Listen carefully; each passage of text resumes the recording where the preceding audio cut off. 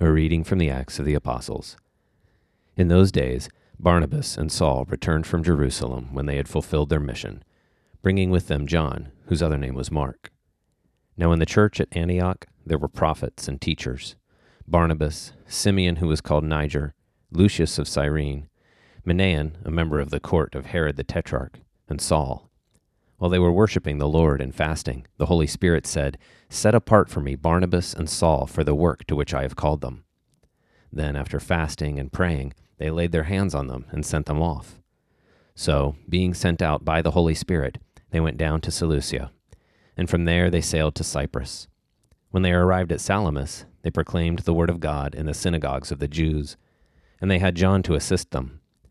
When they had gone through the whole island, as far as Paphos, they came upon a certain magician, a Jewish false prophet, named Bar-Jesus. He was with the proconsul, Sergius Paulus, a man of intelligence, who summoned Barnabas and Saul and sought to hear the word of God. But Elymas the magician, for that is the meaning of his name, withstood them, seeking to turn away the proconsul from the faith.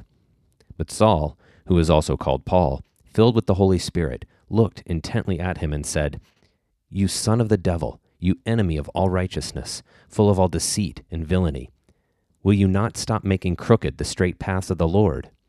And now, behold, the hand of the Lord is upon you, and you shall be blind, and unable to see the sun for a time."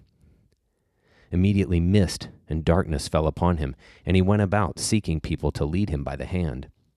Then the proconsul believed, when he saw what had occurred, for he was astonished at the teaching of the Lord. A reading from the Gospel according to St. John. The Lord said to the Jews who came to him, "Truly, truly, I say to you, if anyone keeps my word, he will never see death." The Jews said to him, "Now we know that you have a demon. Abraham died, as did the prophets, and you say, if anyone keeps my word, he will never taste death. Are you greater than our father Abraham, who died? And the prophets died. Who do you claim to be?"